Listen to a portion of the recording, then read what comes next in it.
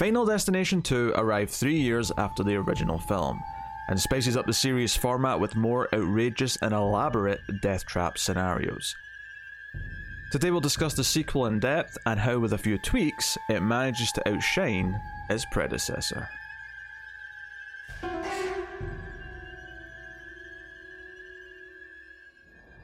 Welcome everyone to Screams After Midnight. I am Peter, that is Tim.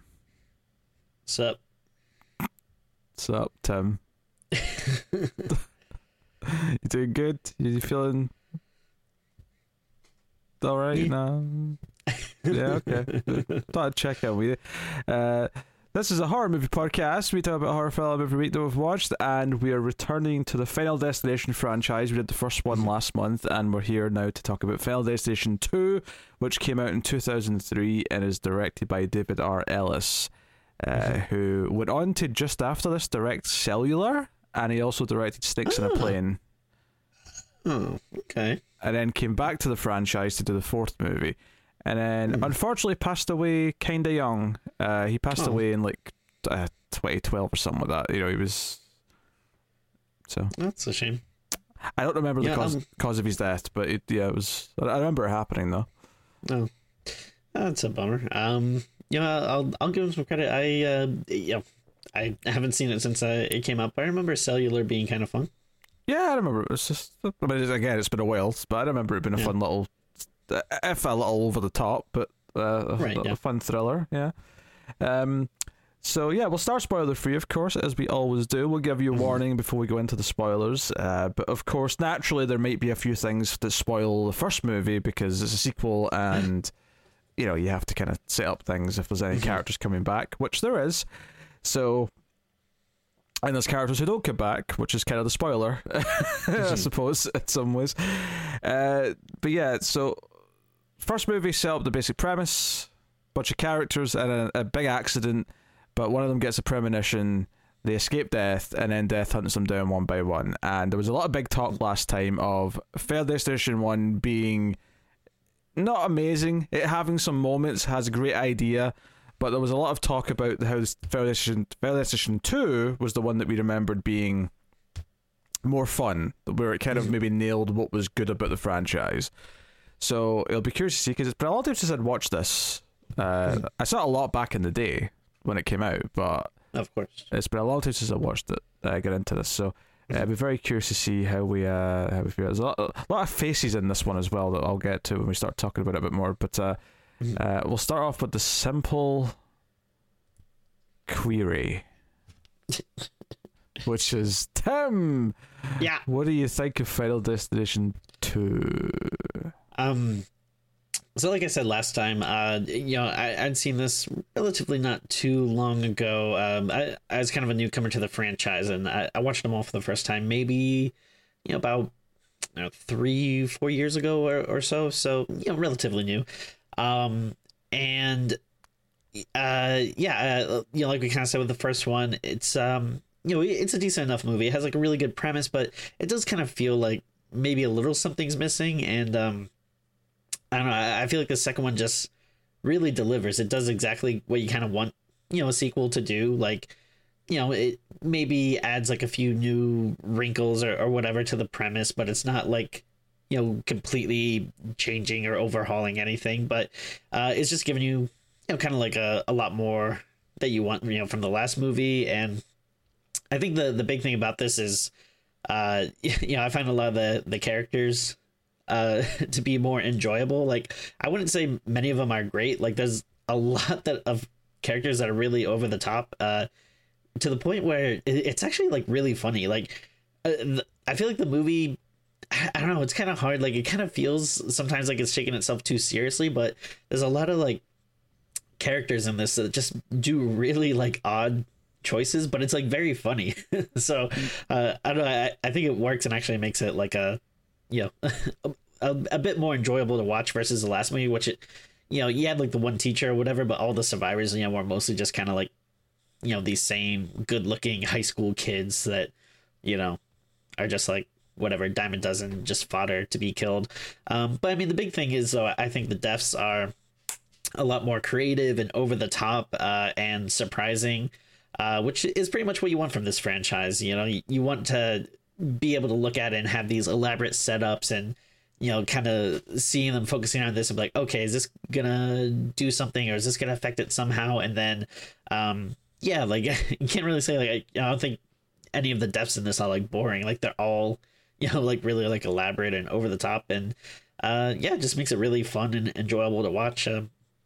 Like especially like the opening scene, which I think even before I had seen the movie, I had already known of the opening scene, or at least like seen clips of it or something, because I don't know, I feel like it is kind of iconic, and I feel like when I think of the series, I think of this, you know, opening scene with the log truck and stuff more than I do like the actual airplane, you know, from the first movie, which yeah, I think that's definitely saying something. So yeah, I had a really fun time revisiting it and watching it again. Definitely you know, highlight we're only 2 movies in, but definitely a highlight of the franchise so far. Yeah, sorry, you have to get choked up. Well, what's funny, I know it was a good opinion, but yeah, it was all right. One day I'm gonna like have a take that's so good it's just gonna bring a tear to your eye. Well, sometimes I get a little tear when I cough, so I mean I'm almost there right now, to be honest. But anyway, because I hadn't watched this in a long time, but I remembered really having fun with it. And what's funny is going back into it now, having just watched the original again, is like I do notice watching it this time the little serious moments that they're still kind of trying to keep from the first one, but like you say, there's just so many like wacky characters. And the ending especially is like, no, they're just having fun with this. Like, the tongue is in cheek for large parts of this movie. And I think the opening disaster, if you want to call it that, like it's so much better than the plane. Like it's like so much more diverse. There's more variety in what happens in it. The characters that are introduced are a lot more varied as well, because it's not just all like from the same high school class. So exactly, you've got different people in different vehicles that are all there for different reasons on the highway or whatever it is. And you know, all of it adds up to mostly great death scenes that do the thing that was good about the one great death scene in the first film, which is it they show you multiple possibilities for how the person might die. They're usually quite over the top, like you said, silly. There's really only one towards the end that's kind of sudden, and it is easily the weakest death probably of the movie, but the rest of them are all really good.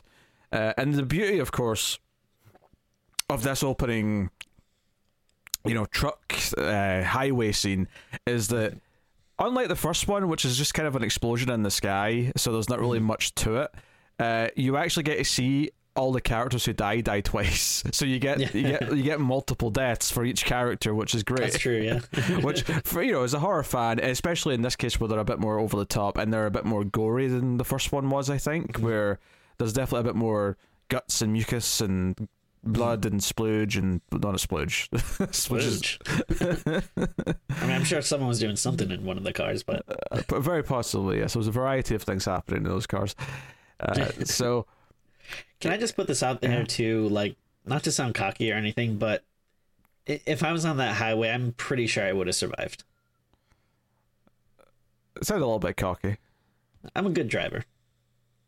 You know, it's not about being a good driver, it's about if death thinks your time's up. I could outrun death. Yeah. Honestly, like, that sequence is better than the plane sequence. Most of the deaths are better than most of the deaths in the first movie.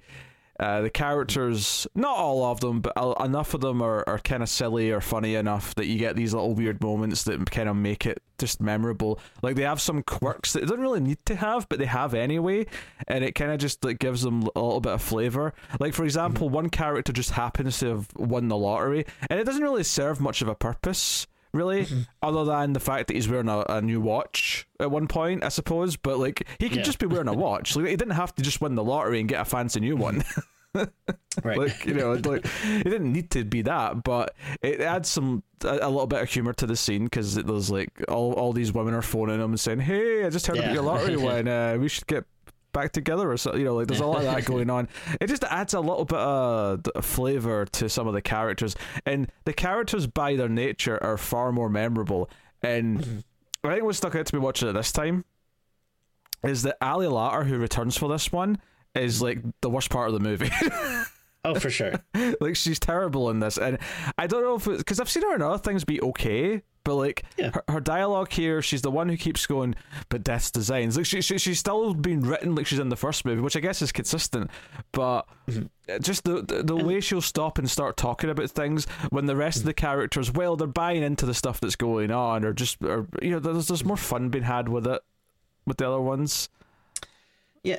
And also, you know what I realized about this movie? And I don't know if we talked about it in the last episode or if it just totally escaped me, but do you know what her character's name is? Oh, you know what? I was going to bring this up as well. You're going to the right place. So, her name in the last movie, as far as I knew, was Claire. Right? That's what I thought. Yeah, right? You know, the real name of like actual people, like there are people named Claire. And what's weird is that in this movie, AJ Cook's character, she's the main character. Kimberly, I think her character name was, but AJ Cook, who I've seen in a few other things. I've seen a lot of actors. I'll do the roll call in a minute of the actors, but she keeps calling her very clearly, amusingly enough, keeps calling her Clear. She's like, "Clear, you're Clear Rivers," right? And I always took the Clear River name as kind of like Clear Rivers, like it's meant to be kind of a pun, right? Sure, yeah, hippy dippy parents or something. Yeah, but when they see Tony Todd, he clearly calls her Claire in this movie. He calls her Claire, which is what I was calling her or what everyone else was calling her in the first movie. So, but then in the end credits, if you look at her name, but she gets top billing, by the way, which is bullshit because she's not the main character. But she gets top billing. It's the word Clear. Yeah, there's another character that I thought was familiar on this in the movie, so I was looking it up on IMDb to see like where I knew that character from, and then like she was like one of the first, like Ali Larter was one of the first people listed, and it had her name as Clear, and you know it's hard because like 90% of the time when people are saying her name, even if they are saying Clear, you're just assuming it's Claire because again that's like an actual name, but that just really threw me for a loop when I found that out. I was like, wait a minute. And just, you know, I'm just looking at it now. She is credited as Clear Rivers in the first one as well. So maybe we just never heard a clear. Yeah. We didn't hear it clearly. Yeah. Yes. There's a lot of. So I actually think she's actively the worst part of this movie. I understand why they have someone from the first one to kind of like help with things, although it's kind of silly how like she's so sure of like things and like they can solve it and stuff. Like it's like, let's go see Tony Todd because he knows more about death than he was letting on. And I'm like, what? And he comes up with this rule. We'll get into it in spoilers what the rule is, but there's like a new bit of mythology that might fix everything. And it's like, you just pulled this out your ass. Like, where did this come from? Like, I don't hate the idea. Like on its own, like if you told me this, okay, this might solve the problem, I'm like, okay, I can kind of see the logic, but why does he know this, and why does he just blurt it out? Like why didn't he say that to him in the first movie? Like, I don't know. Anyway, it's super weird. Like, at least with him, you can kind of make a case and say, like, all right, he's a creepy guy and he's a mortician, so he's surrounded by death. So maybe he has some like out there theories. The thing that throws me for a loop is at the very beginning where they have that guy on TV who's like laying out the plot of the first movie, basically. I mean, this is like, how the hell does this guy know? Like. This is just your for the people who didn't see the first movie, they wanted to have like a previously on, so they've just sort of woven it into the opening titles where this guy's been interviewed on a talk show. But it's like so strange though, because if it was the real world, like they would do a special on it, but it would be like, hey, isn't it a weird coincidence that the people survived ended up dying? But instead it's like, this guy knows the exact plot. He's like, death has a plan for people, and it killed them in the exact order of they died they were supposed to die on the plane. Like, no one would have known that. Like, he watched the first movie. That's what happened. Yeah. He somehow escaped the reality, came into our reality, watched the movie, and went back. I think that's the only explanation for this. Yeah, so the cast, let's sort of do a bit of a roll call here. So AJ Cook, who I saw on, I think she was in a show, she was in Dead Like Me, and I've seen her on a couple of other things. I think I saw her in this first. This is one that I kind of saw in this first and then saw her in other things. Obviously, Tony Todd's veteran of the horror genre, but, you should know who he is. The cop character, Thomas, apparently. He looked familiar, but do you know what's so funny is I saw this movie a lot back in the early 2000s, and I never recognized him, but I have since rewatched the show that I know him from, so I recognized him instantly this time. He is Jimmy Olsen in the season 1 of Lois and Clark, The New Adventures of Superman. Oh, I wouldn't have known that. Yeah, okay. Well, that's what I immediately noticed from. Maybe you've seen him in something else, but that's him. So I was like, oh, Jimmy Olsen's here. Which is interesting. It doesn't look like a Jimmy to me. I'm sorry. Which is slightly interesting, in that AJ Cook, the main character's best friend, at the start, the blonde, she guested on a few episodes of Smallville, so that's 2 Superman connections. Of course. What do you want from me?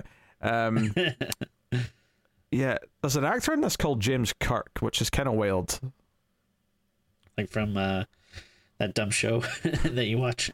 That I watch. Oh, just me. I'm the only one who watches it. Like, how old is this guy? Like, does Star Trek exist? Because, yeah, he was born in 1986, so his parents definitely must have been fans, or they never heard of Star Trek, or never knew the character's name was James Kirk and didn't think twice about it. But probably that one. Yeah, all right. Yeah, that was most of the people that I recognized. Although the pregnant lady, who we'll get to who some of these characters are in a minute. She was on 6 Feet Under. I recognized her from that. But yeah, that was a bit. Oh, and one of the cops later on was from Battlestar Galactica. So there's a lot of faces from various TV shows kind of popping up in this.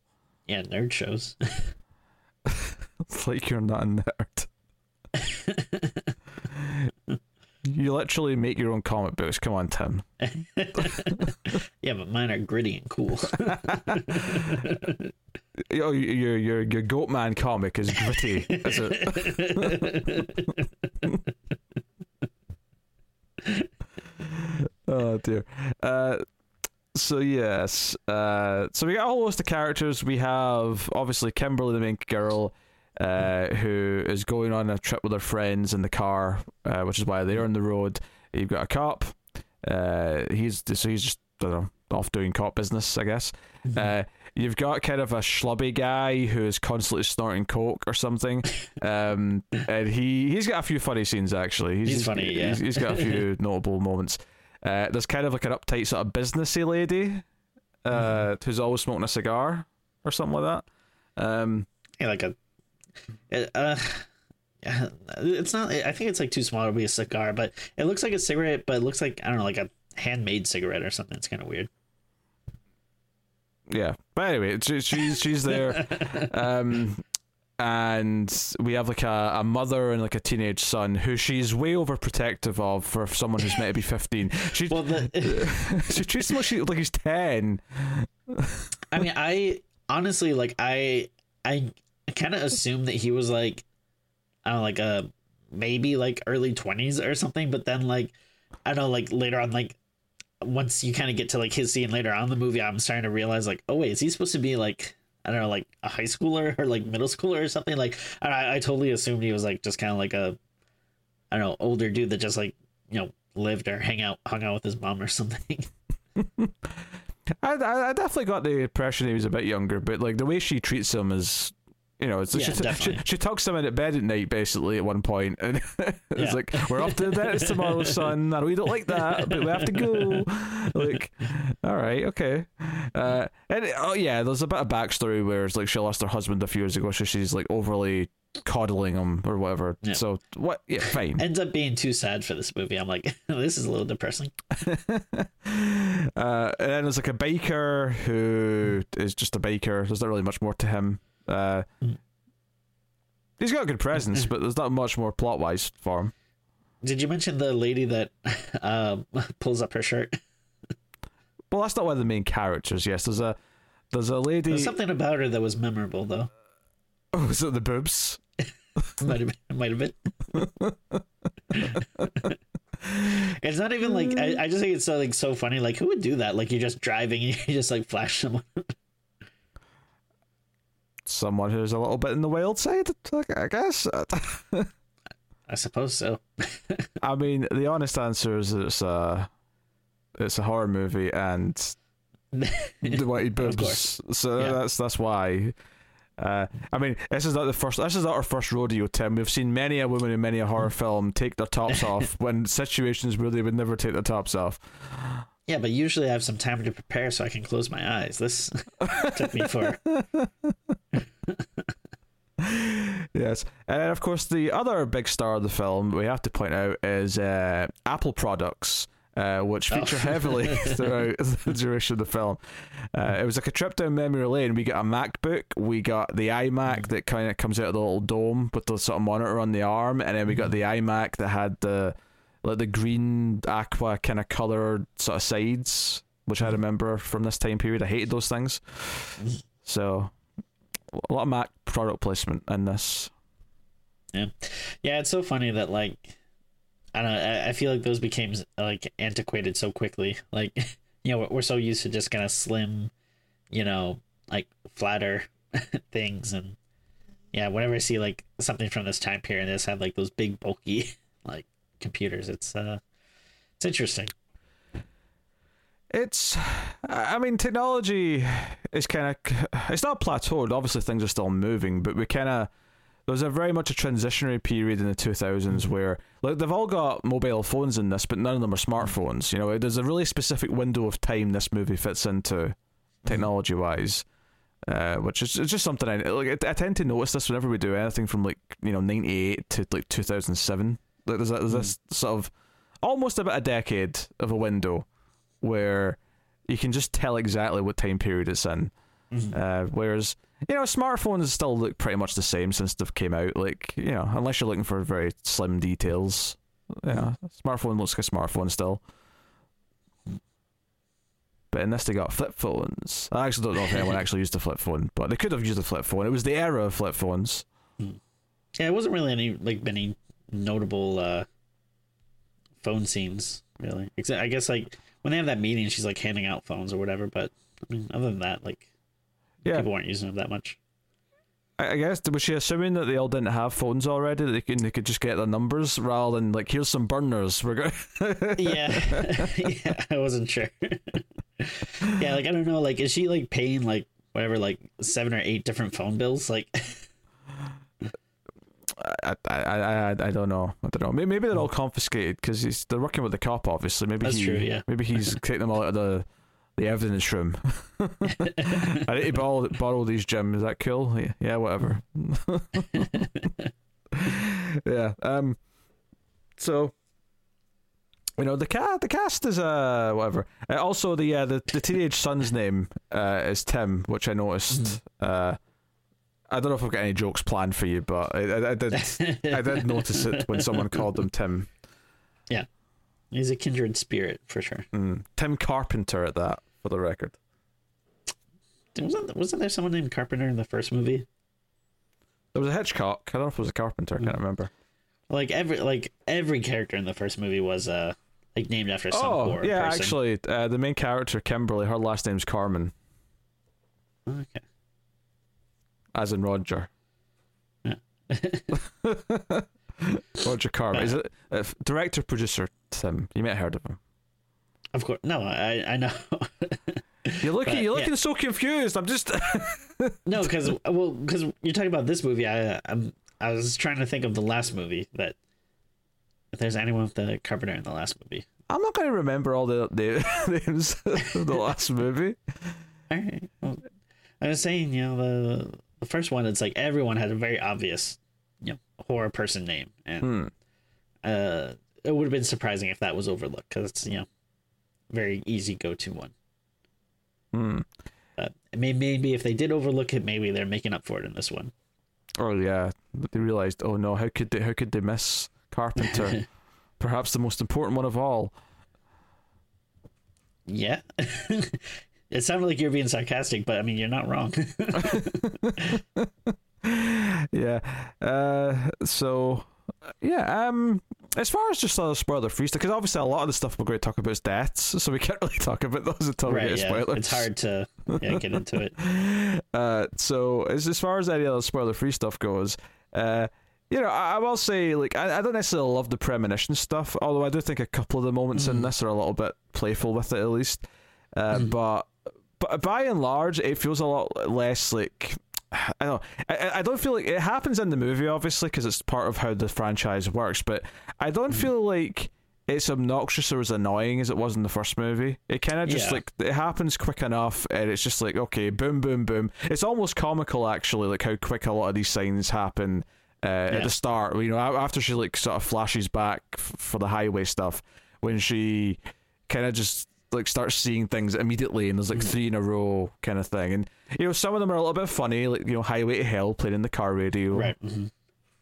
Yeah, no, I think that's something that's good about this movie is like the pacing, because that's the stuff that I easily like the least, like and all the stuff with the main character and getting premonitions and trying to figure stuff out, and like try to reach out to people, and like figuring out like how to stop like the whatever curse or whatever you want to call it, or that kind of stuff. Like all that stuff, it's necessary to get the movie going and everything, but it's also like not exactly the stuff I'm here for, but it's also not too like tiresome, versus the first movie. I feel like some of that stuff kind of lingered a bit, and made parts of it like a little more dull, but this, it's like it just kind of gives you enough to just keep it going forward, so you're never really like that bored or anything. The movie just kind of moves at a nice brisk pace. Yeah, and while I do think that the advice from Tony Todd comes off as really kind of hokey and like, why are they taking this super seriously, I do think that a lot of the characters are skeptical enough that it feels like, I wouldn't say realistic, because it's not obviously not a realistic movie, but multiple characters don't believe any of this shit when they first sort of like talk about it, and it's not until they witness some pretty gruesome death up close that they kind of start taking it seriously. And it's like, okay, this feels like a nice like progression to the characters in the movie, where I believe that they now buy that this is all somewhat real, and they're going to go along with the plans and try and solve things and help with the ongoing stuff. So yeah, for sure. Yeah, and there's a couple of annoying characters near the start, but they don't last long, so that's okay. Yeah, all right. Shall we do spoilers, Timmy? Let's give another 30 seconds. What do you want to talk about for 30 seconds? Who are you voting for this year? Is there an election later this year where I live? I should hope so. There was local elections recently. Oh, yeah. Did you vote for a new king?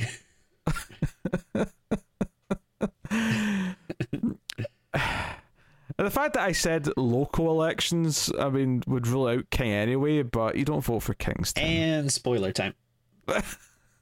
Oh, spoilers for Final Destination 2 from this point forward.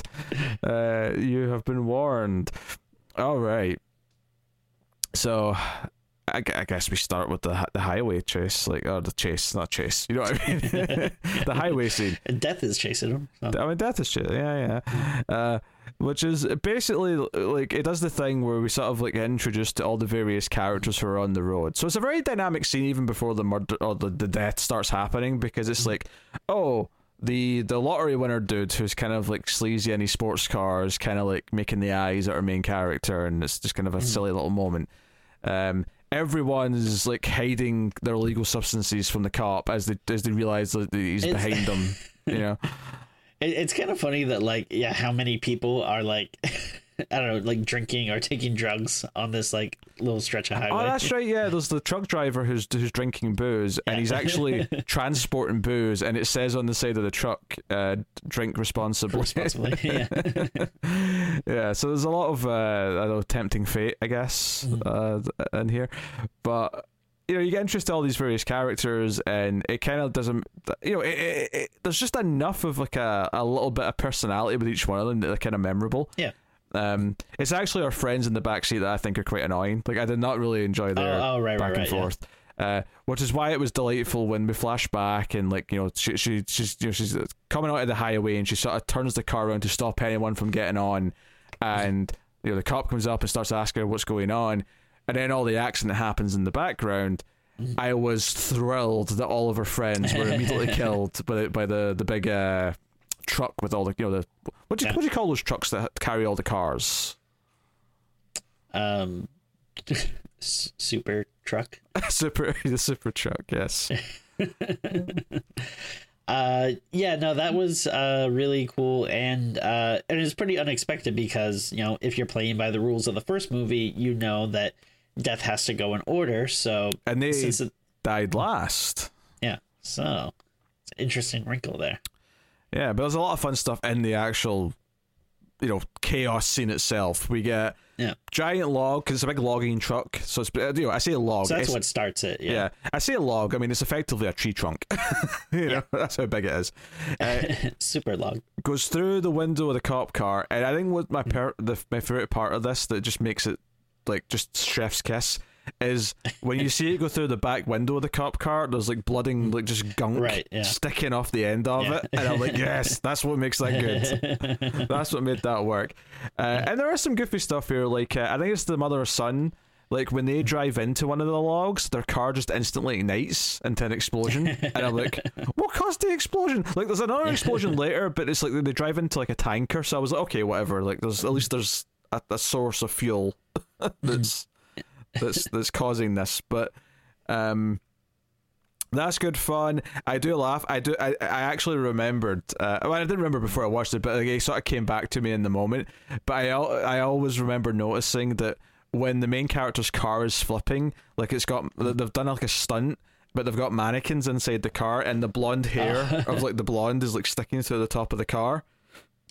If you're looking for it, it's a really funny moment where you can sort of tell there's mannequins in there, and I don't know, it's fun though. Like, I'm not complaining. Right? Yeah. It gave me a chuckle, and I love that it ends with the car's upside down and like AJ Cook's still alive, and it's basically this big truck, the big tow truck, or it's not a tow truck, but you know the one with the cars. It basically comes through like the wall of flames, like almost like it feels like a Terminator moment. Like, you know, it's like Terminator's still coming for you. And that's right before she wakes up.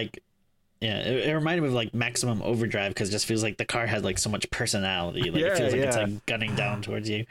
So one of the things I think is like super impressive about this is just that, like, you know, whenever a movie can do something that like will just ensure that you always think of it. So like, you know, it's not like it's something you see like every time you go out on the road, but like anytime I see like, you know, a truck with like logs or whatever in the back, or like not even always logs, but like, you know, sometimes they'll have like, you know, like rebar, or like you know, like those big metal pipes, or like whatever, like anything like that. Like, I instantly think of this movie because it's just like this opening is just so memorable that anytime I'm driving I always think about that.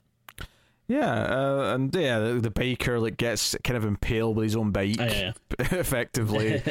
Like, there's just it's so varied, and it's why it's so much more fun than the plane crash in the first movie, because like there's all these different things. I mean, a lot of them are vehicle based because they're all in cars, but it's so varied in how they all die, and they all get their own little moment where, in the first movie the idea is that the explosion's spreading through the plane and kind of hitting them in different times, but this is a lot more distinct.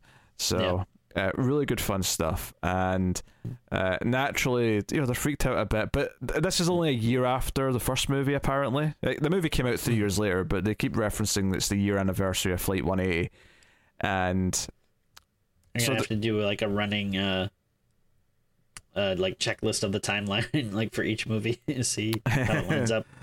Yeah, well, we can't talk about it too much at times. Okay. For reasons. Anyway. All right. For reasons, Terry. So, you know, basically, you know, AJ Cook's like speculating, like, could Death hunt us one by one, because she was watching that interview the night before on TV and blah blah blah. And they all go about their business, and they're just happy to be alive.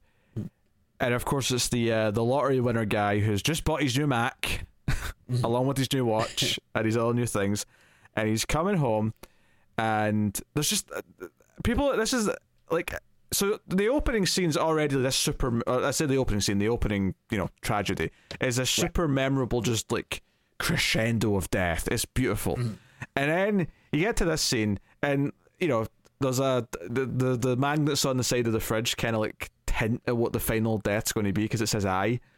Okay. But you have like him turning on the cooker, him making food. He throws out like some like old food, like he just sort of tosses it out the window, which is important for later. That is like, I've seen so many movies in my life, and that like maybe the most like unhinged thing I've ever seen a character do. Just like throwing like a full plate of spaghetti just out the window. Like, what the hell are you doing? Like, I know you're supposed to be a jerk, but that was just like bizarre. Yeah. Honestly, my bigger question for this, honestly, is why he takes his top off before he starts cooking. It's an odd time to go topless, I feel. Well, sometimes that grease splashes up, and you don't want to ruin a good shirt. Yeah, sure, I suppose, yeah. Yeah. But I think what I love about a lot of the deaths, and this one especially, is very much maybe it is only just this one, but it's like a comedy of errors where a lot of what he does is kind of his fault, because he's stupid enough to like put his hand in the thingamabob. What do you call it? The garbage disposal. Thank you. Without taking his watch off, and I'm like, of course your hand got stuck. you just put this watch on, and it's like a brand new Rolex or whatever. Like, take it off, you idiot. But his hand's stuck, and then the frying pan, he's cooking like chicken fingers or something, and it catches fire, and he can't reach it because he's stuck in the sink. So, he's. It's this the thing where it's like, you're going to burn alive, and it's your fault for being an idiot. Yeah. Like it really is. But then of course he finally gets free. The flames are too much to put out with his puny little fire extinguisher, so he has to make a run for it. Yeah, that's what's so great about just how everything is kind of building up to it, and really it kind of feels like they basically, you're referring to the first movie as having like the one good death scene, which I'm assuming you're talking about the teacher's death. And it's not the other deaths there isn't some other fun deaths, but in terms of Final Destination deaths, like that's the one. And it kind of feels like what they realized with this movie is like, that was the one that like really stood out, and it kind of feels like a lot of the deaths replicate it in a way that, we can have a lot of fun here by like kind of building this tension and having like a lot of fake outs and having things that lead into things instead of just doing like a quick little death or whatever. Like you said, it's kind of like this escalating, like it's almost like a joke where you're kind of like building up to the punchline, Yeah, oh, absolutely.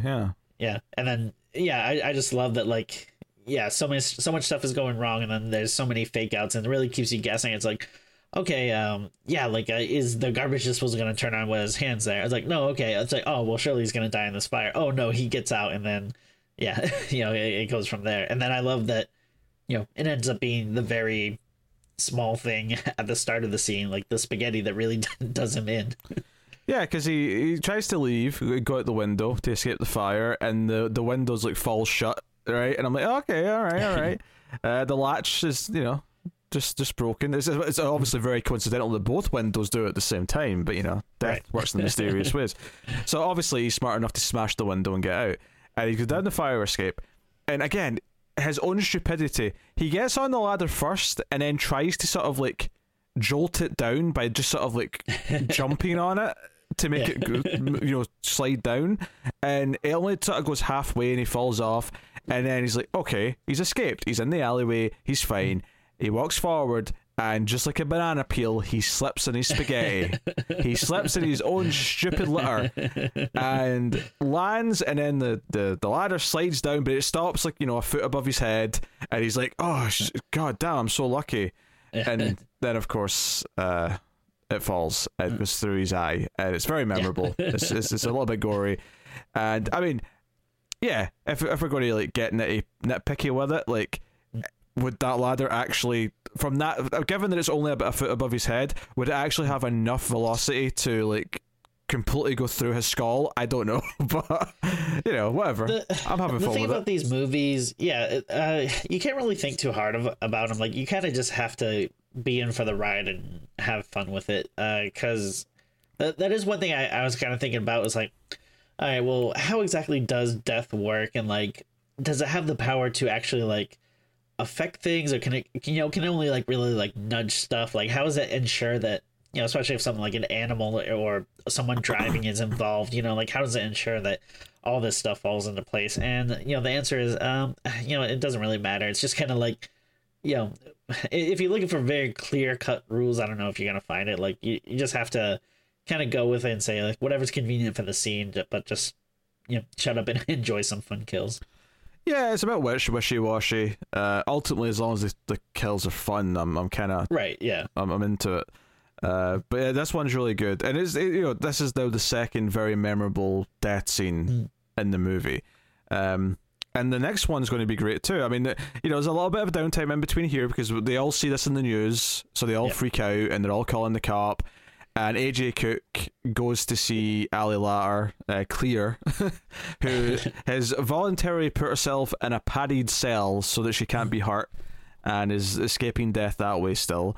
We found out Alex died between movies, so he's just dead. Did they, like, I forget how he died. Like, was it something like with a brick or something? You see it briefly on like the newspaper stuff that the cop's looking at. I never actually read the whole thing. I noticed the word crush. There was something about crushing, but yeah, I didn't catch the actual death. It's kind of funny just how like unceremoniously it's like, oh yeah, he died. Yeah. Most of the characters in this are better than he was, so I'm okay with that. Yeah, no, that's fair. I'm okay with that. So they go to Claire. Claire's like, no, I'm not coming to help. But she changes her mind when she looks at some newspaper clippings and then shows up pretty soon after. And it's like, oh, we have to go and get to who's next, which is the mother and son combo, who are at the dentist. And again, obviously the ending is the most memorable part. But when you're watching it again, like, you do see there's a lot of the build up where like there's stuff going on with the fish tank. There's like water going for the electrical socket. There's these birds crashing into the window as the dentist is trying to work on his teeth, and like he's trying to like stick him with a needle, and then like he jumps because a bird hits the window. Yeah. And he's like, how about we just put the laughing gas on, rather than use the needle. Oh god, I mean, like, you know, the dentist like can already be kind of stressful, but like, Jesus, it's like, you're already in like a place that people already are like, you know, uncomfortable with, and then like you're just adding all of this stuff, like this constant construction going on and like all these birds that are like flying into the window, and it's like, ooh, this is just I can feel like the tension going on in the scene. The great thing about it is the dentist has a line where he says, oh, these guys, how did they expect me? I'm going to have to replace those windows again. I'm like, how often do birds just fly into the window? Yeah, also, like, I don't think they can, like, crash through. Like, that would have to be a really, like if a whole flock was going at once, maybe? I don't know, but, like, I don't know, just one pigeon shouldn't be able to, you know, crash it. Yeah. But this was, like, another one, though, that's, like, this is where I was starting to wonder, like, okay, so can like death control animals? Like, I don't know, like, is death doing something to, you know, like, say to this pigeon, like, hey, like, fly through this thing? But I mean, again, I'm not thinking about it too hard. Well, no. The birds ultimately don't really have much to do with the death, other than the fact that they're there true. and scatter before his actual death. Like, the birds flying into the window have nothing to do with how he dies, so this is just happening. That's true, yeah. Honestly, the worst part of this for me, and it was actually making me gag a little bit when it happens, is, you know, he's got like the mouth divider in his mouth, and because of what's going on with the fish tank in the other room and all that crazy stuff, the dentist leaves the room. And for some reason, I guess it's to like just like entertain the kids when he's like doing dentistry on younger children. But he's got like almost like one of those baby things, the little toys spinning around. Yeah, mobile. Is that what they're called? Yeah. Okay. Well, you've got a baby. You should know this, right? But one of them falls off and lands in his mouth, and because he's gassed up, he can't actually move his arms to like take it out, and his like mouth's like been held open, and he's like, I was like, actually starting to gag a little bit watching this. It was making me throat clench up. Yeah, it's very funny because it's like a very simple thing. Like, you know, there's nothing elaborate or like over the top about it. All it is like, you know, something just kind of like slowly going down someone's you know, mouth. But it's one of those things where, you know, you probably don't think about it much, but actually seeing it on the screen, and it does give you like a visceral reaction, because you can just imagine that feeling of like, oh yeah, like you can't close your mouth and like something is going in, there's like nothing you can do about it. Like that is like deeply disturbing. So it's the kudos to them for like, again, coming up with something like really unique and simple, but also like, you know, that really gets you. Yeah, speaking of disturbing, the kid's got like a really dark joke before he goes out to the dentist. Where he's in the waiting room. What is this? Yeah. So the nurse like calls him in to see the dentist, and he turns around to his mother and says, "Hey, if he gasses me and I wake up with my pants undone, we're not paying." Yeah. It's also like such like maybe you would like say that joke to your friends, but like to your mom, like that's so weird. Oh dear. There's definitely some like dialogue of the era. Like at one point, the coke addict says "chillax" to someone, and I'm like, oh god, that's super 2003. Chillax. Oh jeez. But of course, the actual death is that he gets out of the thing. I actually do laugh though, because it's the nurse or the receptionist, whatever her title is, who finds like the thing in his mouth, and she comes in and pulls it out at the last second, and the dentist from the other is like, "Hey, how's little Timmy doing in there?" And she just has this look in her face like, he almost died. Yeah, it's kind of funny because like it almost feels like kind of like a sitcom-y joke or something, where they're like, "Hey, is everything okay?" And she's like, "Well, like, you know, you can almost feel that like beat to it." But then if you take a step back though, it's like, oh, like he could have very easily died. Like, you know, if you're that nurse, like you'd probably, your heart would be beating so fast, like holy shit, I can't believe, like, you know, like we almost had a death in here. Which, yeah, like, you know, obviously an emergency room's used to having deaths in it because it's the nature of the game. A dentist should not be having deaths on their table. No. Yeah, unless of course you're the dentist. Yes. Or a film. Of course, yes. No, I love the sense of humor here, though. It's little moments this that make me like this movie more, because it's not taking itself absurdly seriously. It's having these moments of levity, and it only adds up, actually, because after this scene, it's like, okay, we're all meeting back at the cop's apartment for... Well, we gotta talk about his actual death, though, before. Oh, sorry, of course, yes, I'm rushing ahead, sorry. Because I have a big question about this. Yeah, so yeah, I mean, this is teased early on, of course, along with the birds, is that there's like a crane like lifting up glass panels. They're doing construction outside, and so do you know how I said earlier that this character Tim, like he's 15. We're told he's 15, and his mother treats him like he's 10. Well, he acts like he's 15 or whatever most of the time, but for some reason the moment before he dies, he suddenly turns into a 5-year-old, because AJ Cook, Kimberly's running up saying, "It's the birds lead to your death," and for some reason he hears birds and he sees like all the birds on the ground, like all the pigeons in front of him, and he goes, "I'm going to run up to all these birds and scare them." So all right, so here's my big question. So because I'm of two minds of this. So one makes me think that, you know, he hears her saying like, "Oh, it's the birds," and for some reason he kind of goes like, "Oh, like these birds are gonna do something. Let me scare them away so that they're not here anymore." So basically, it's like, "Hey, get out of here!" Like, So that's what's going through my head. But the way it's shot, it doesn't look like that. It looks like you said, like he turns into a 10-year-old kid and it's like birds, like let me chase them. Like...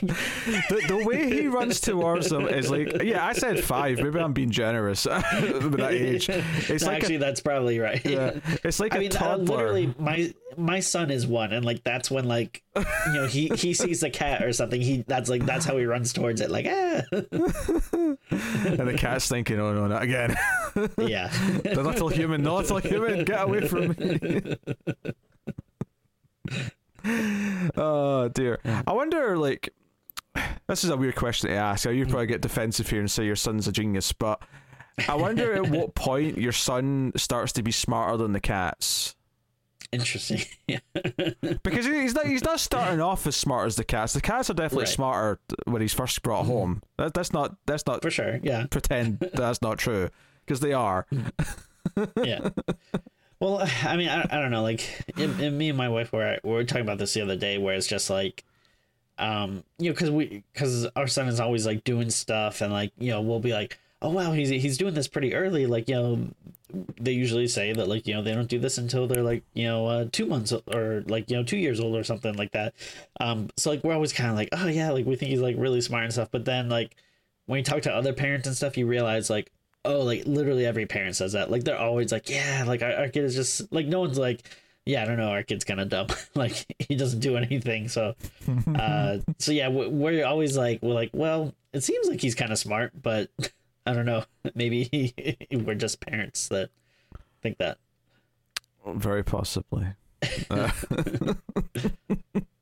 I want someone to build me like a graph that shows when the intelligence of a human child goes surpasses a cat's intelligence. Yeah. Because it's curious. Anyway, so. Yeah, when he makes the bird scatter, I said the birds don't have anything to do with his death. I suppose technically that was incorrect, because when he makes the bird scatter, but that's him doing that. But he makes the bird scatter. One of them, like basically hits or frightens the crane operator, and like and the lever. He hits the lever by accident, and then the pane of glass, which is perfectly above young Tim, comes crashing down, and we have our third very memorable death scene. Yeah. Which is this puppet or whatever being crushed in the splat. Yeah, it's very satisfying. Yeah, the other thing that's great is like I don't know if how much CGI they use in this movies, but all the deaths look like really good. It's like I'm assuming a lot of it was practical. Maybe a little stuff was like touched up here and there, but like it's mostly like, practical. This looks really good. Yeah, actually, and you know what I'm kind of wondering now. Because we're talking about how like he looks like a lot older than he's kind of like portrayed. I wonder if the character was written to be like 10 years old, but then like when they started filming, they kind of realized like, well, we can't show a 10-year-old kid getting crushed by glass. Like that's like too mean. Like we gotta age him up, but then like maybe didn't change the script or something. Well, probably before they started filming, because once they're filming, they've already cast them. But yeah, well, right. But you know what I mean. Like the studio maybe said like, hey, you're not doing this to a 10-year-old. Age him up to a teenager. Yeah, yeah. I could see that happening. We can't show like early 2000s Haley Joel Osment or something like that getting crushed. Oh dear. So yeah, that is very like memorable. So funny. That would be like a good GIF or something in running towards the birds. What age was Dakota Fanning at this time? Was she even born yet? I don't know. But the little Dakota Fanning when she was a kid running towards the birds and then getting crushed with a pane of glass. That's what we want. So yeah, super memorable. It's a satisfying, because it's satisfying on two fronts. So you see how he sort of gets squished and there's like sort of like blood splats, but also the glass smashes. So you get like a sort of double sort of whoosh, like it's cool, happening. That's fun. Yeah. So they all go to a meeting at the cop's apartment, and it turns out this cop's a very outdoorsy man with a lot of hobbies, because his closet has like ice skates, has like a climbing axe, he's got like a canoe like strapped to his wall. Like he's a very like great outdoorsman kind of, a lot of sporty kind of apparatus. And the reason why I bring this up is because at one point when they're safety proofing the apartment, the cokehead, he's going to put something in the closet, and he opens it, and this is a genuinely funny little moment where he opens it, and then the camera sort of like cuts around all these things that have like sharp blades on them. That's funny. Ice skates just dangling. So, can we talk real quick about the scene of, I guess we just gotta keep calling him the cokehead, but him arriving at the apartment and going up in the elevator. Yes, the elevator. Yeah, this we have to talk about the elevator scene. His name is Rory, I think that was his name. Okay, yeah. So we can call him Rory. So he so he's in the elevator and he rushes in, right? The doors are closing, there's a guy already in there, and this guy that's in there is just in this scene, he's not in any other scenes. Rory jumps in and he gets his foot stuck in the elevator on his way in, and he has to take his shoe off and pulls the shoe in. So he's holding his shoe in his hand, and he looks at his shoe, and he goes, "Hey buddy, is that shit in my shoe?" And then puts the shoe like an inch from his face, and the guy has to like back away. So immediately he's being really weird and awkward, and the guy's super uncomfortable. And then moment passes, and then he goes, "Hey buddy, you got a little something," and he sort of signals towards the side of his mouth, and the guy like wipes his mouth. He's like, no, there's still the, "Hey, I'll get it if you want," and he licks his finger as if he's going to go in to like clean it like a parent. And it's like, what is this scene?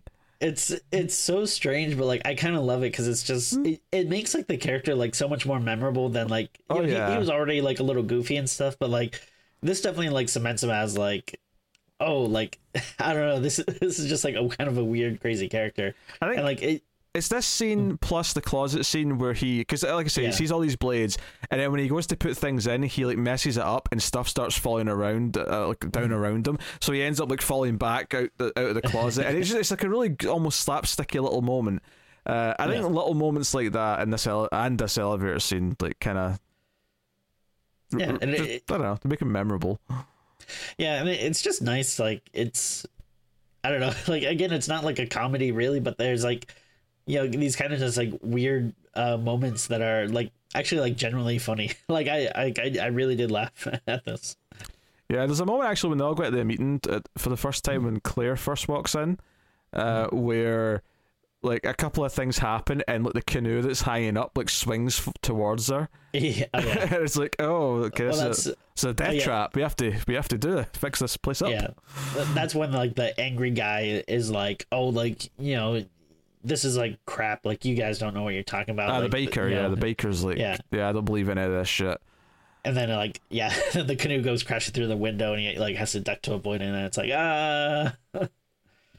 Well, it's what's nice is that like he doesn't believe any of this. The mother doesn't believe it or even care, but it builds up to our next, also very memorable death in the movie, which also has like a weird element to it as well at the start. So the mother who's just lost her son, right? She's just watched her son be crushed by a pair of glass.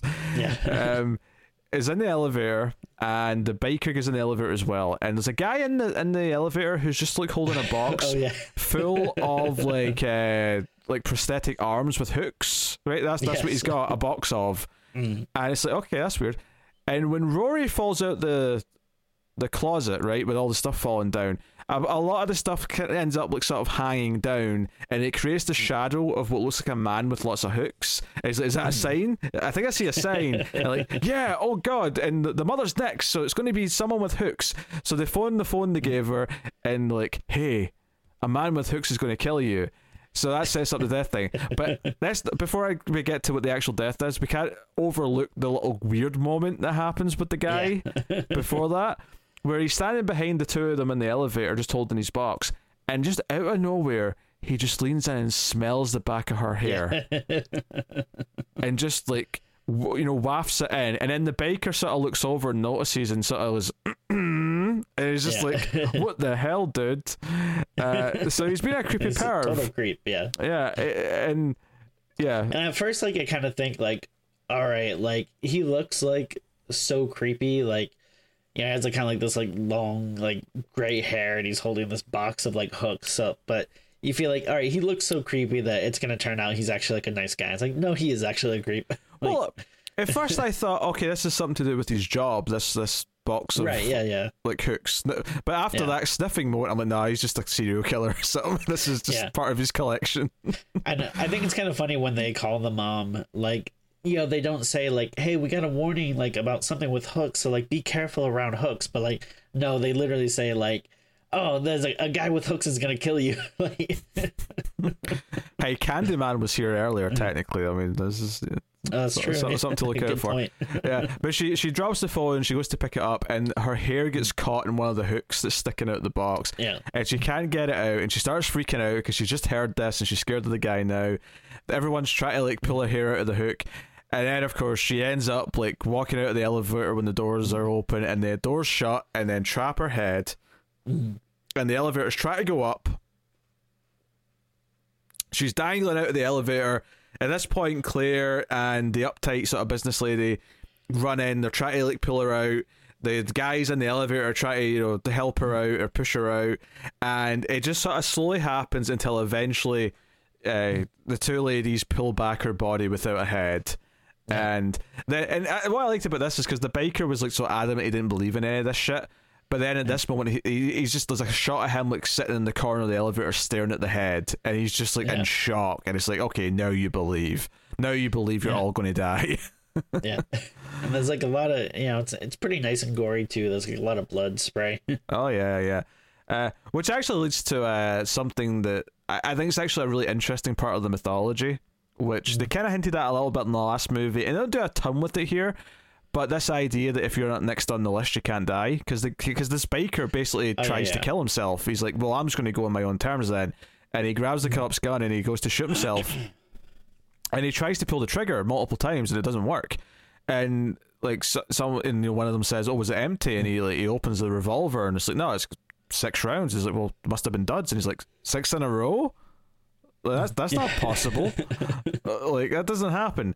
So it's like, oh, okay, this is an interesting mechanic. And I don't know if the following movies actually do that much with it. I feel like there's so many opportunities to play with this, but that's a lot of, it's definitely fun stuff you can do there.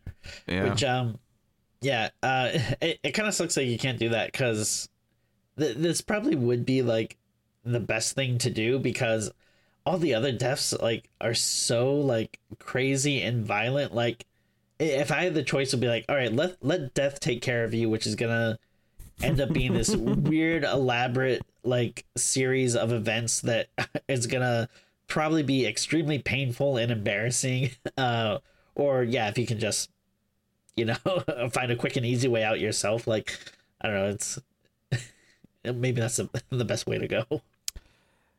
Yep, but they all get in the car because the other cops have found the pregnant lady, because that's the goal right now. So Tony Todd's advice, to go back to that scene. Explain this to me, because I think I don't know. I think I lost a bit about what they're saying. So a new life beats death. That's the deal here. Well, specifically.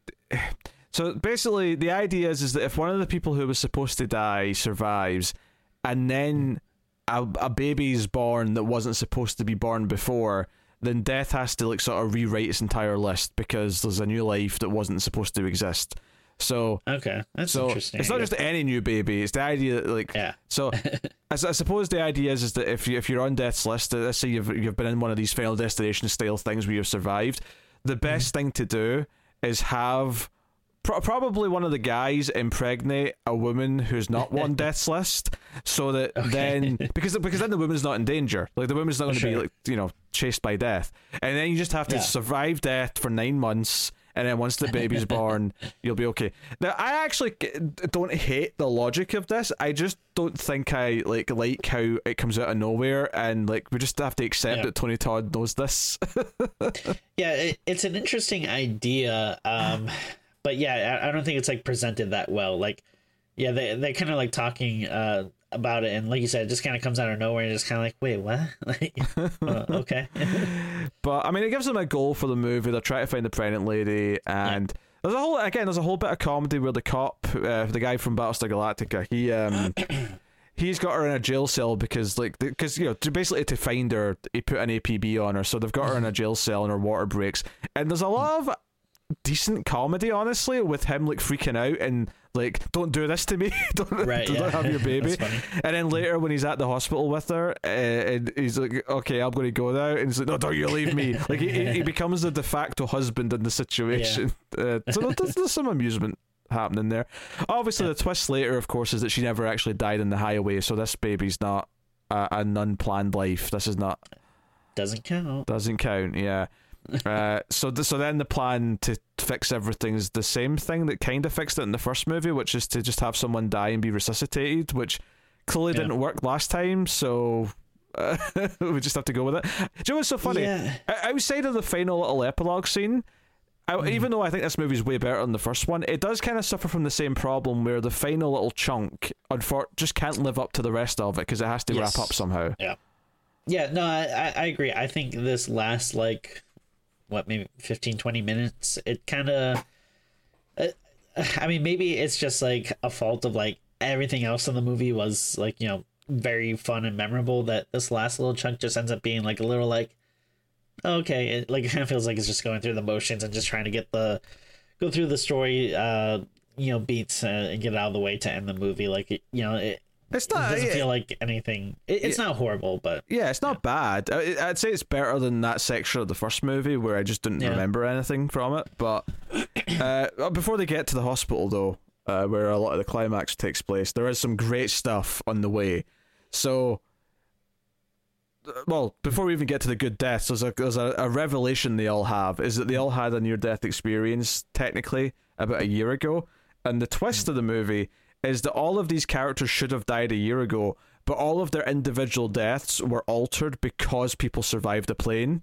So it had this knock-on effect where the baker turns out he's a teacher and he gets transferred because the teacher in the first movie died, kind of thing, and like so on and so on. So there's like all these knock-on effects, which is just okay. Yeah, that's a fun idea. I like that. Yeah, it's a fun idea. If you think about it too much, though, it becomes too problematic. Where this never stops. There's too many ripples, and like exactly, death. It can never be completely cleaned up. But and death like orchestrated all of these people to get together for one accident. It's you don't think about it too much. Just go with it. It's fine. Yeah, like again, then you gotta like start thinking about like so much stuff, like about how much power does death actually have that they can coordinate all these things, and is it just constantly playing catch up all the time, and like it's just don't think about it too hard.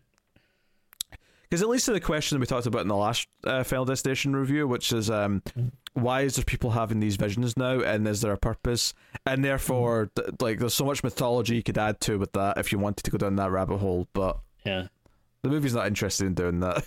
It's just a mechanic. It's fine. But there's some great deaths coming up. So they end up crashing, right? They end up like the car like ends up going into a ditch, into a field, and obviously like they almost get impaled with all these pipes that are kind of like sitting there that they crash into, and they don't, but business lady gets like stuck. She's stuck in the driver's seat, and there's like a pipe like going through the back of the headrest, which leads to this is actually quite a quick death, but there is like build up to like something else happening at the same time. But it's also a really fun one because it's she basically gives the firefighters there, and he's got like a big cutting tool to like get her out of the car.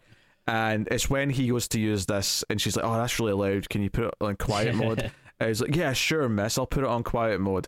And when he rams it into the car, it triggers the airbag, and it snaps her head back, and it impales her head on the pipe. It's such a good little. It's fun. It's a good little quick death because the pipe was set up ages ago, and she's been talking to them. Stuck in this predicament, and as this is all happening, like there's this gas leak. From underneath the car, and then it gets set on fire from her death, and it results in an explosion which sets a barbed wire fence across the field and slices Rory into like 3 pieces. And this is a great cool. This is wonderful. This is one of these things where like his arm is instantly cut off, but the rest of his body like takes a second to fall, and you see a little bit of intestines sticking out. Like this might be the best death in the movie. It might be. Yeah, and that's saying something because there's a lot of really good ones. The ladder in the eye's good. The tree log through the window's good. They're all good. Now I'm sorry. I forget. I just watched this a little earlier today, but I can't remember. Does the biker die in this scene too? I forget what happens to him. Oh, he basically starts having trouble breathing. He's got like a Oh, right, and he's in the hospital. So he gets taken to hospital because he's not dead. He's just like right in danger of dying, which leads to like him lying in the hospital bed looking around at all the medical apparatus and be like, oh god, it's all going to try and kill me. Which is a funny little moment. One little detail in this scene that's important for the ending is that there's this like teenager who's like there because his dad lives nearby and they're trying to help. He almost gets hit by a news van and Rory pulls him out of the way, which is important because the movie's just established that all these characters were supposed to die in like different incidents, and this knock-on effect of them being saved because of the plane and the survivors of the plane is, so you're like, oh wait, that's going to come into play later. This little dweeb. But yeah, so they go to the hospital. Honestly, other than some running around, the only notable things that really happen here is that there is an explosion that kills both Rory and Clear. Clear does get killed. And I'd say this is the only death that left me feeling a bit, it was just whatever. It's not, yeah. Yeah. Yeah, and like, and especially like these last, like, couple of things, like, even with like, the car crash and like the, getting the business lady like getting impaled and stuff, like that's cool, but also there's like a little bit of me that was kind of like, well, it feels like we saw a lot of this in the beginning, like opening scene, and then I feel like the explosion, it's like, well, I don't know, we already saw like people kind of like die in the explosion in the opening scene. Of itself it's kind of just boring, and then also just add on to the fact that I feel like we kind of seen it before. Didn't really do much. Oh, I had no problem with Business Lady's death because I thought the impalement was very specific. But I mean, come on, Rory's death was great. Oh no! I mean, Rory's was very, very different because it's not like, like if he just had died in the explosion, like I feel like that would have been boring. But I mean, the being sliced up by the barbed wire stuff was really cool. Okay. Yeah, I just thought, like, I don't know, when they like first have the car crash, like part of me was like, well, we kind of already seen that. But then I mean, they end up doing different stuff with that there, but then I don't know, the explosion didn't really do much for me. I don't think the point is to repeat car stuff. It's just more so that it's just natural if they're going to get into a predicament that sure, it's going to go, everything on the way to the hospital is going to be that. So basically Kimberly's like, oh, I need to die and come back, because she's had a vision of being resuscitated. So she drives the van into the water. Jimmy Olsen jumps down to get her, and she does get resuscitated. And like, there's this thing where as like he's sitting by her hospital bed and saying, hey, we beat it, we cheated death, and the camera pulls back, the lighting goes almost angelic. Like she gets this like warm glow of light hitting her. And then it goes to the final scene of the movie, which is they're at like a barbecue with so the guy and his son who were at the field helping. So it's the teenager who got pulled out the way of the news van, and the guy who was there to help phone for the ambulance and stuff. They've got them over for a barbecue. I think did it say it's like 1 year later? It may have said 1 year later. I think so. Yeah. Yeah. Which is kind of weird to wait a year to like go and hang out with these people who help save their lives or something, but whatever. Yeah. So they're having a barbecue, they're just talking about whatever, and then casually the son says, I had an ear call that day in the field, didn't I, Dad? Yeah, you just missed that van. Your friend Rory pulled him out of the way. And it's like, oh wait, that doesn't sound good. That sounds like death might come after him. And at this point, the teenagers went over to like do something at the barbecue, and you just get this shot of like the barbecue exploding comically in the distance, and then the mum screams, and when she looks forward, her son's arm is just lying in the plate in front of her, and this drum beat kicks in for the credits. This ending is pure comedy. It is just having fun with it. This is not taking itself seriously at all. Yeah, and I know I just complained again about being like, well, the explosions are kind of boring and we have explosions in the beginning, but it totally works here in this case because it's just like so like cartoony, that it's just really fun. The only thing again, I'm thinking about this too hard, but like part of me is going like, okay, so yeah, you establish the whole like ripple effect where like, always if someone's supposed to die, but then someone that survived an earlier thing saves them, creates this effect or whatever. But the only thing with this one that kind of gets me is like the only reason he was in danger in the first place was because of these survivors that shouldn't be there. So technically, if everything had, worked out and like they died in that logging accident, then they wouldn't have been there to, put him in danger in the first place. So to me, it feels like them saving him more just evens things out instead of like creating a like deficit for death. You know what I mean? But again, like just don't think about it. Yeah, don't think about it. They don't care. The writers don't care about that here. Yeah, like you said, it's very funny. Like it's just a fun little bit. Like it teases up the idea that he's not supposed to be alive, and then the explosion happens, and then the arm. Like it's just a boom, boom, boom, funny joke, and then credits. Like I guarantee you're not supposed to be thinking about it this deeply. Oh, exactly. Yeah. And I think that's like a credit to the movie because if the movie was not as fun, then logic stuff would probably stick out more and it would just be another thing to complain about. But because everything is, working really well and it's so fun and you're just kind of moving right along and having all these fun kills, it's like, I don't really care if, the logic maybe might not make perfect sense in my head or whatever. Like it's like a roller coaster ride. Just kind of sit back and enjoy it. Don't think about it too much. One thing we kind of skipped over that I thought not as funny as like the little end bit there, but I did kind of laugh when they're in the hospital and like they go into the delivery room to see like the baby or whatever, and like all excited and hugging, and the lady's just like, who the hell are you? Like, what are you doing? Yeah, that was all right. I get that they're going to try and protect her because they want to make sure the baby gets born. But they're sort of rushing to the delivery room. I'm like, what are you actually going to do when you get there? Like what are you going to help with exactly? Like you're not going to be much of use. So I don't know. Yeah. But yeah, I think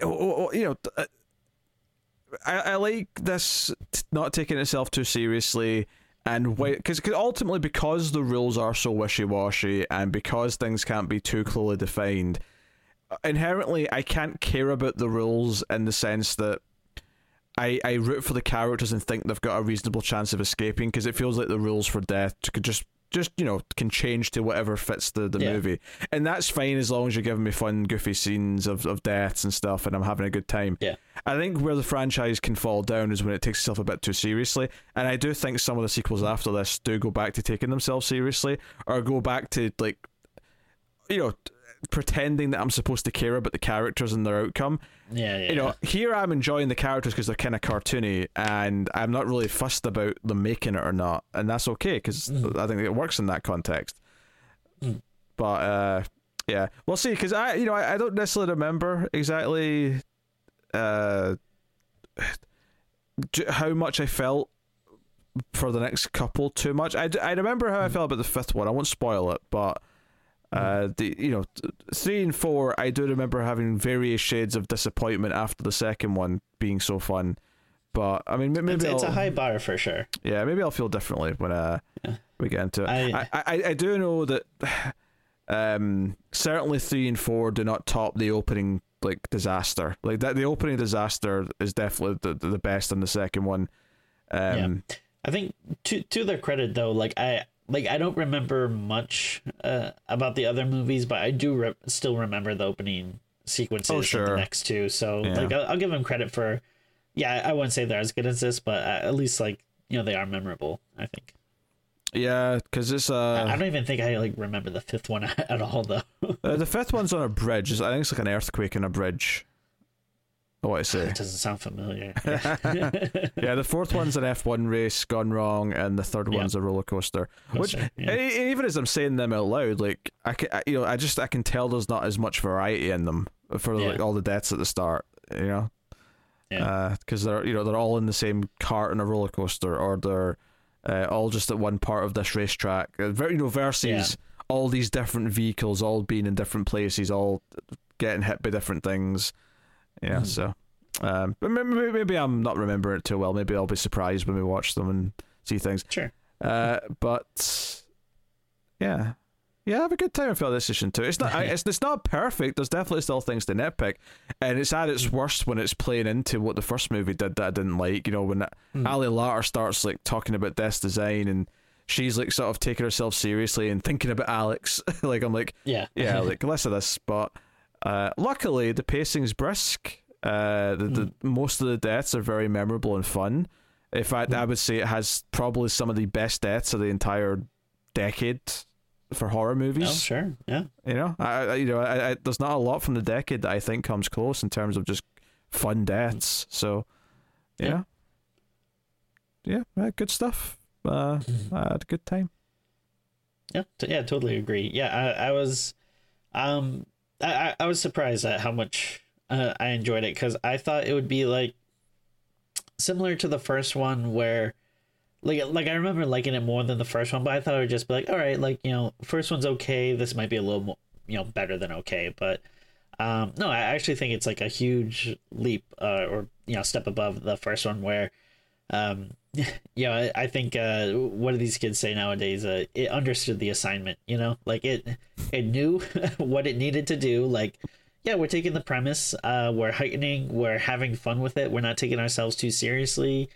And you know, and maybe and like I said, it's not perfect. Like there are parts where it's like, all right, now you're getting a little too plot heavy, and, you know, maybe a little over emotional or whatever, or the characters are being a little too serious. But again, that stuff is usually so fast, and you're on to the next big crazy thing, that, you know, you really don't notice the little stuff that as much. And instead it's just like, yeah, nice fun ride, like from, you know, different set piece to set piece.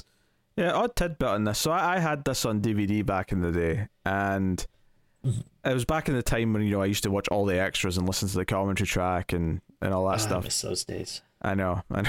But one of the things that this had, and not many DVDs had this, but in addition to the commentary track, it also had like a subtitle track, but it was like trivia pop-ups, right? So, okay, yeah. You know, some had that, but it wasn't super common, right? It wasn't a super common feature, but some had it. And this was like a really random one that had, you know, it tended to be big movies that had it, and this was like just this random horror sequel had it.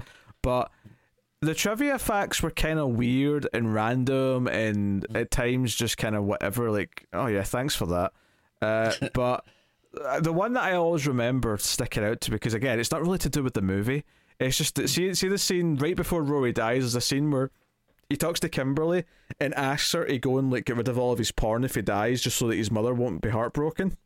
Sure. I distinctly remember during that scene that the subtitle like trivia at the bottom, because it came up saying something to, I don't remember what the numbers were, but it was basically, this is how much money is spent in the US every year on porn.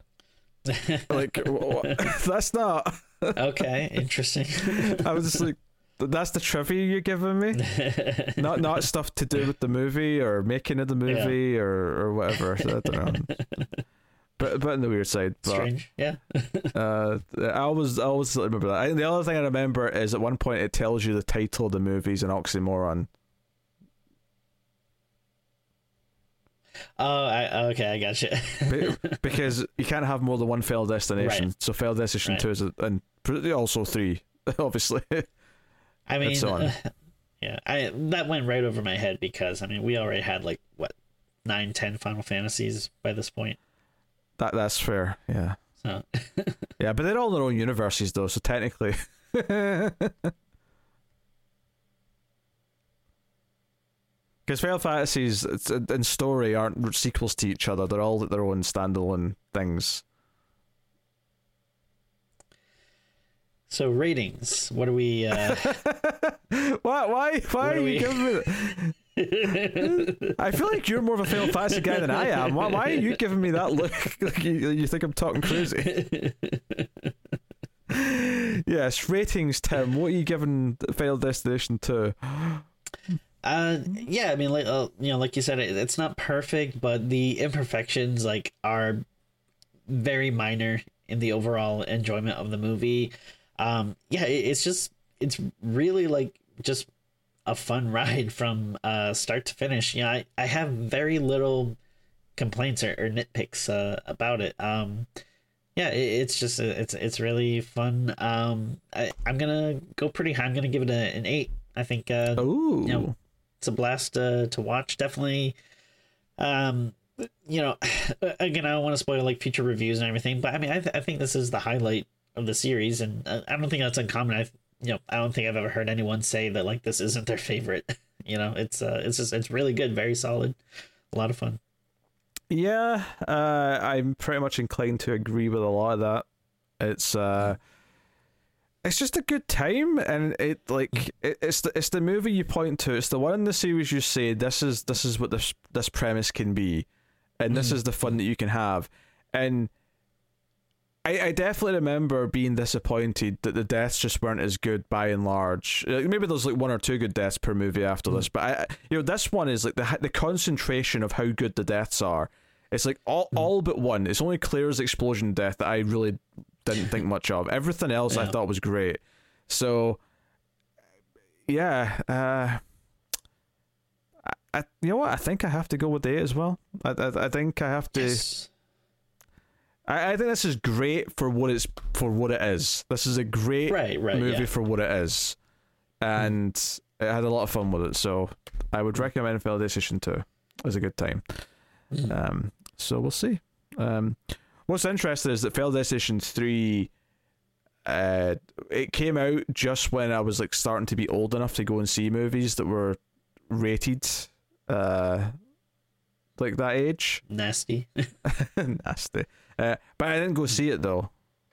I missed it in theaters, and I was annoyed that I missed it in theaters and didn't see it till later.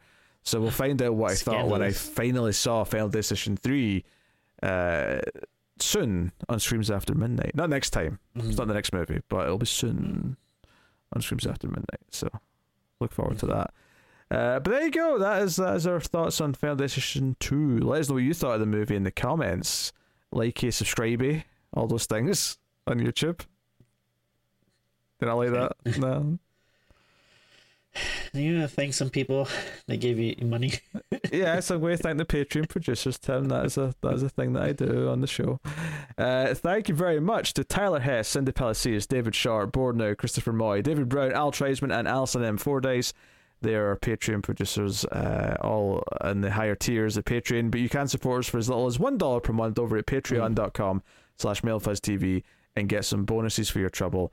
Every month, for just $1 per month, you get a bonus episode of Streams After Midnight, and you get an episode of Even More Streams, which is just a casual monthly show where we just sit down and talk about whatever horror movies we've been watching. So M's.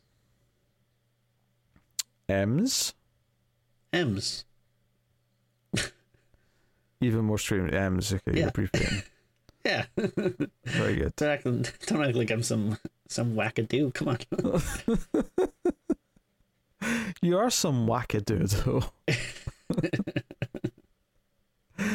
All right. So go check out Patreon. Get us on Twitter at Screams Midnight. Share us. Give us a high rating on iTunes, 5 stars, or whatever podcast app you choose. Rate us highly. Thank you very much. All right, Tim, do you want to post for the thumbnail if we reach that point? Yes, please. Okay. Tim's going to post for the thumbnail. Make sure your head's not cut off at the top. All right, here we go. 3, 2, 1, pause.